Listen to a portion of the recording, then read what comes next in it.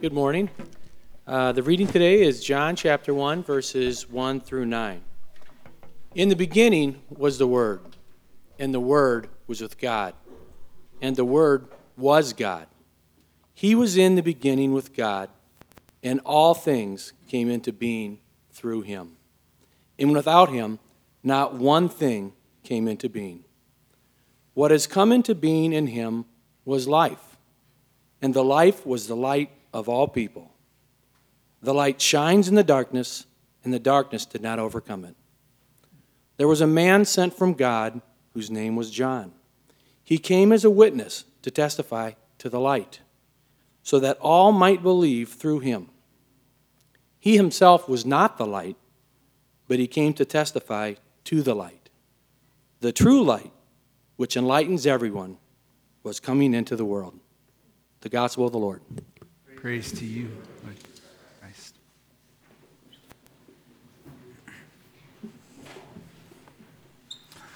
Good morning. Let's pray as we begin.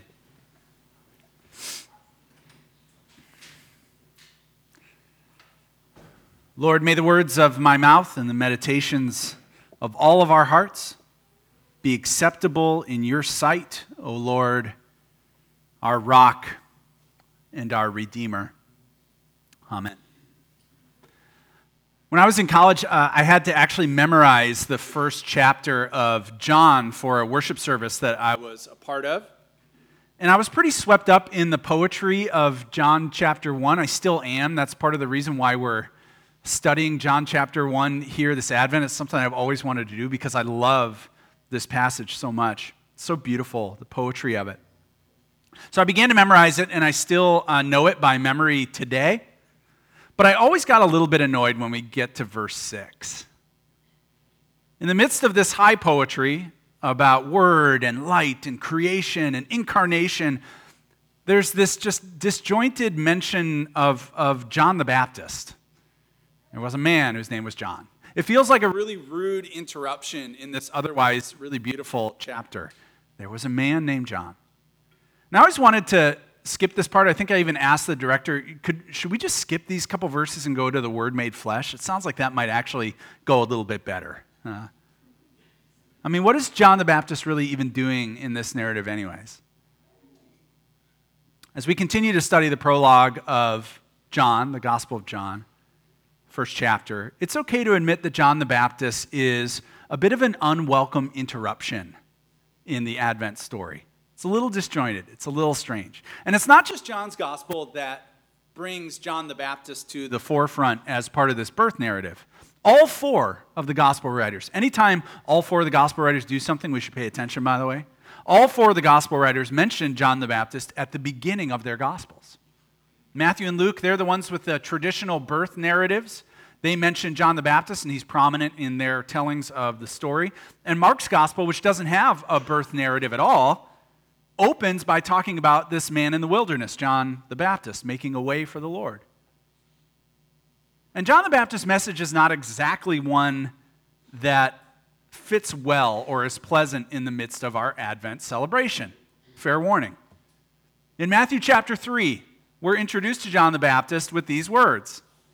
In those days, John the Baptist came preaching in the wilderness of Judea, saying, "Repent, for the kingdom of heaven is near." This is he who was spoken of through the prophet Isaiah, which was read for us in our call to worship today. A voice of one calling in the wilderness, prepare the way of the Lord, make straight paths for him.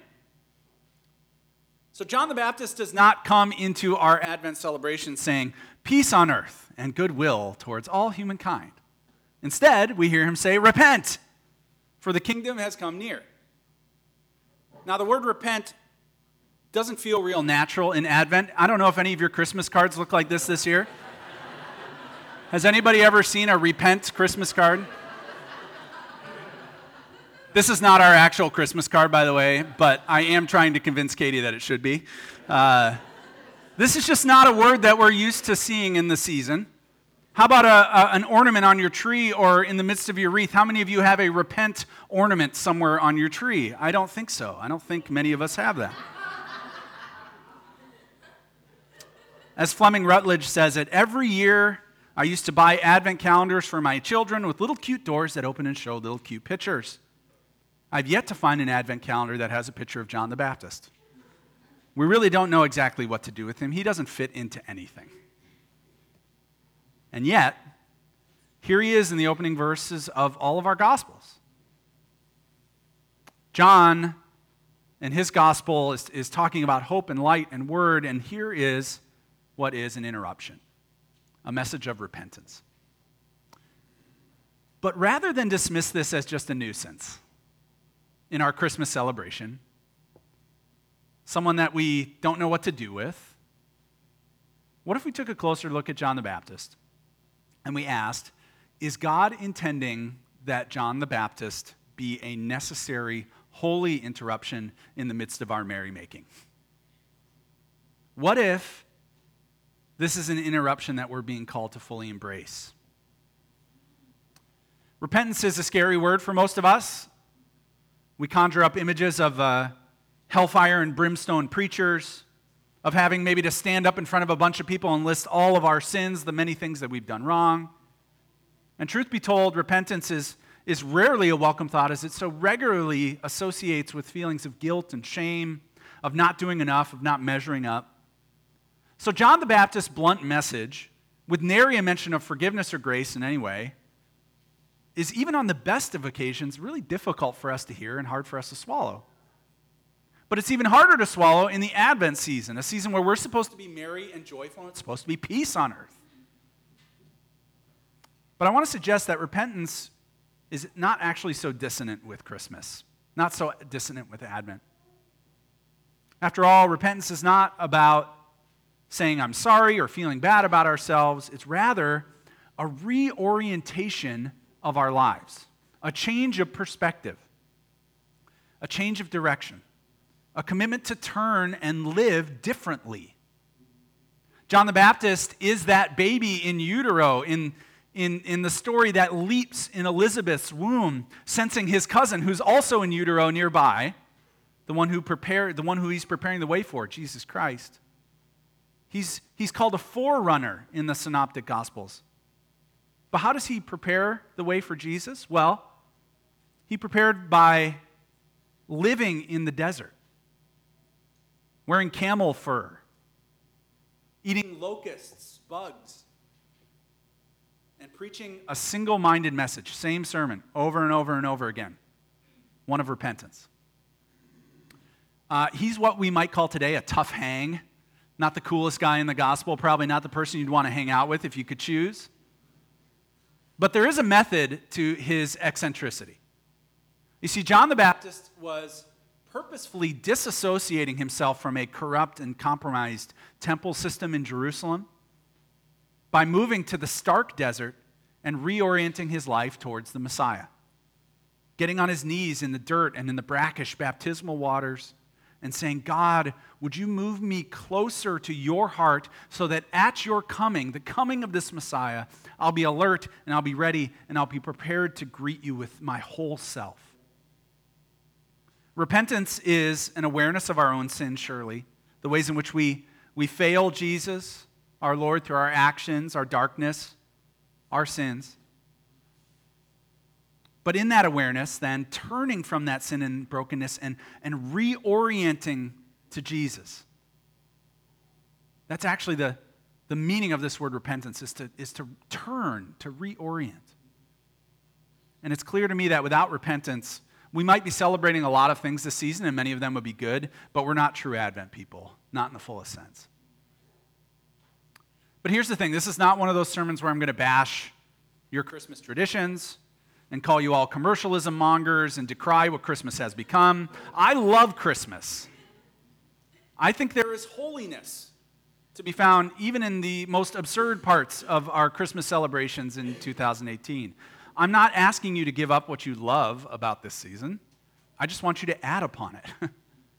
I want wonder and repentance. I want Hallmark movies and spiritual practices. I want the blaring Christmas radio station, and I want the still small voice. That's the fullness of Advent, and it's all important.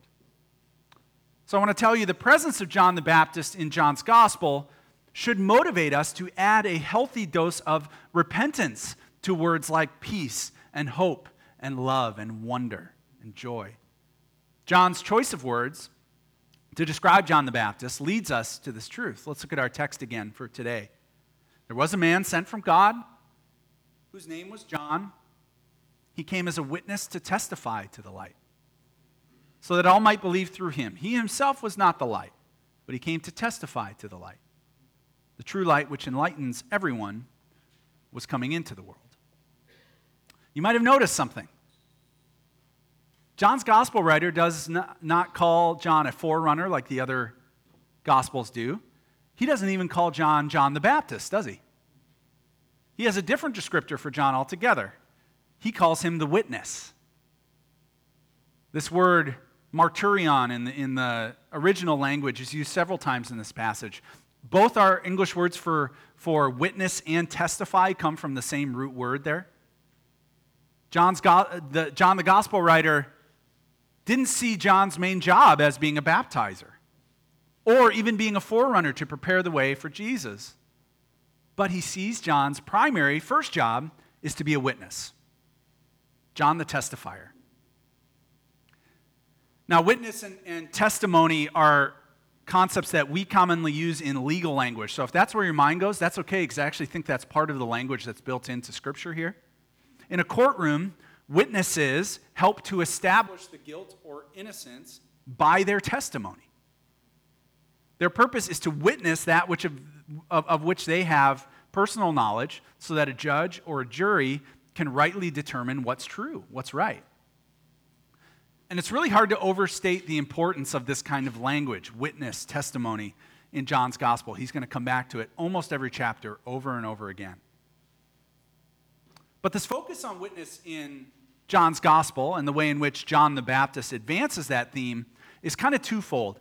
First, which is interesting, on the one hand, John the gospel writer is establishing that the gospel that he's recording here, the truth about Jesus Christ, and in particular his life, his death, his ministry, his resurrection, is indeed true. He's creating credible testimony from many voices, of which John the Baptist is the first throughout his entire gospel, so that at the end of, when you read the end of this gospel, he wants the readers to go, that was reliable, that was true because of the witness that came through there. He insists throughout his gospel that there's credible evidence based on testimony to see the gospel of Jesus as being really true. And it's witness that establishes this truth. But there's another angle here as well that I think is really important, that John the Apostle is communicating for you and me today, beyond the fact that just the gospel that he's writing is true. He's saying something deeper about witness for us. Because witness makes us commit. When we're a witness to something, we're committing. Once John the Baptist had witnessed the coming of the Messiah and the truth of the gospel, he was committed, wasn't he? I mean, he is the picture of commitment. Deep in the desert, only has one sermon that he keeps pulling out of his pocket over and over again. He was single-minded and he was committed. He was not the light himself, in John's words, but he came to testify to the light. And why does he do this? Verse 7 tells us. He came to testify so that all might believe through him, through Jesus, through the light. John the Baptist's job was to bring people to a point of decision, to bring them to witness as well. So it's the same for us today. If we go to the witness box, to the witness stand, to testify on behalf of something, we are committed to it. We are no longer neutral. We're saying, this is my testimony. The witness of John the Baptist comes as an invitation to us as well to join as a witness of Christ too, and so commit ourselves. No more neutrality. No more sitting on the sidelines. Are we committed? A few weeks ago, a dear friend of mine called and asked if I wanted to join him this last week on a silent retreat for a couple days, a few hours away in Michigan. I love quiet. I'm really drawn to silence. And I said yes, even though I was really thinking, even as I was saying yes, this might not be the ideal time for me to try and get away for a couple days. I mean, it's Advent. There's so much to do here at church. Even in my own house, I was like, I don't even know if we're going to have a tree by then or any lights going to be up. What do we have to do? I got to work on my Repent Christmas card. This invitation to retreat feels like an interruption. But I went anyways. It was excellent, as you could probably guess. The center is totally silent except for 20 minutes of prayer in the morning and 1 hour with a spiritual director on one day. Otherwise, it's complete and total silence, even as you're eating together. I'm increasingly convinced that silence and solitude is core to spiritual formation for me, and I actually think it's core for you too if you have the courage to go and find it. In the quiet of those days, there was rest, and there was reading, and there was prayer. But most of all, I could feel my mind coming into a single-mindedness, centering into a single-mindedness. I was recommitting myself, yet again, to Jesus. I was gaining a fresh perspective on my work and our church. I had the bandwidth to hear him speaking to me in a fresh way. I was repenting of my scattered way of life, my sin, my selfishness. I was reorienting my life. I was turning my life around to Jesus yet again. And all of this centered me back on the reality that I am God's child, and the best way that I can spend each and every day of my life is to follow Jesus with every part of who I am. So obviously when you come back from that, it's overwhelming, right? You come back to the noise and the emails and Chicago traffic and the calendar that's way too full. And I found myself saying, thank you, Lord, for this interruption. Thank you for this Advent interruption. Thank you for the time of repentance and returning and self-examination and brutal honesty about my own life. Because that interruption absolutely strengthens my Advent journey, not diminishing it in any way. And so it is with John. So in light of John the Baptist's interruption in our passage here, I'd like to just suggest 3 ways in which we can welcome or should welcome this interruption in our Advent celebration this year. First reason is this. John forces us to testify that what we're celebrating here, all the stuff that we're doing, is actually true to us in our hearts. We put a fair amount of effort in this church on making sure that Jesus is at the center of our Advent and Christmas celebrations, small, big, whatever they are. But John pushes it even further. His place in the narrative puts us squarely on the witness stand. Do you really believe this stuff about Jesus? Does it matter to you? Is this mostly decoration? Is it kind of window dressing? Or is this the celebration of the coming of the most important event in human history that not only changed human history, but changed me and changed you? John the Baptist's brashness, his single-mindedness focuses us on not being neutral about Jesus, whom we celebrate. He forces us to testify. And for me, this is a welcome interruption because I don't really want to put that much effort into things in this season that don't have Jesus at the center of them, that don't have deep meaning. So John the Baptist and a neutral Christmas experience are like oil and water, and I'm really thankful for that. The second thing is, John invites us to interrupt our lives by taking the call to repentance seriously. So John's witness to the light of Jesus is coupled with his insistence on repentance, the reorientation of our lives to Jesus. Perhaps you don't have time or capacity to get away for a couple days in another state, but I know that if you put intentionality into it, even in the next 15 days, you can create a quiet, unencumbered space, a literal tiny wilderness of your own, where you can get to that place of single-mindedness and reorientation towards God that solitude brings. John the Baptist did that purposefully. He lived in a quiet, ascetic, sparse place in order to stay focused on his mission. So his interruption reminds us, too, to find a quiet place where we can reorient our lives, where we can do that good, important work of repentance. That place might be in your own house at 5 a.m. in the morning. That might be the quietest opportunity you have. Or maybe it's the prayer chapel here behind me, which you're welcome to join and be a part of. Or maybe it's a parked car during your lunch break. But you need it. Not solely for your benefit or for your sanity, but so that you can reorient your life towards Jesus again, or perhaps for the very first time. Third, John gives us a model for what a witnessing life looks like. We're going to study John the Baptist further in this series, actually right after Christmas. As we continue through John 1, he appears again. So you're going to get a fuller sense of this strange and wonderful biblical figure. But we know from the Gospels that John's witness ultimately cost him his life. It cost him his head at the hands of Herod. Might not want to talk a lot about beheading while we've got the greenery up in this beautiful space here. But if we miss the call to witness, then we're missing the heart of Advent altogether. The Advent story ought to motivate us to live a life of witness, a single-minded devotion to Jesus and a desire to call others to belief in him as well. John's interruption is not a nuisance. I think it's a dangling carrot. It's motivation for the journey of following Jesus.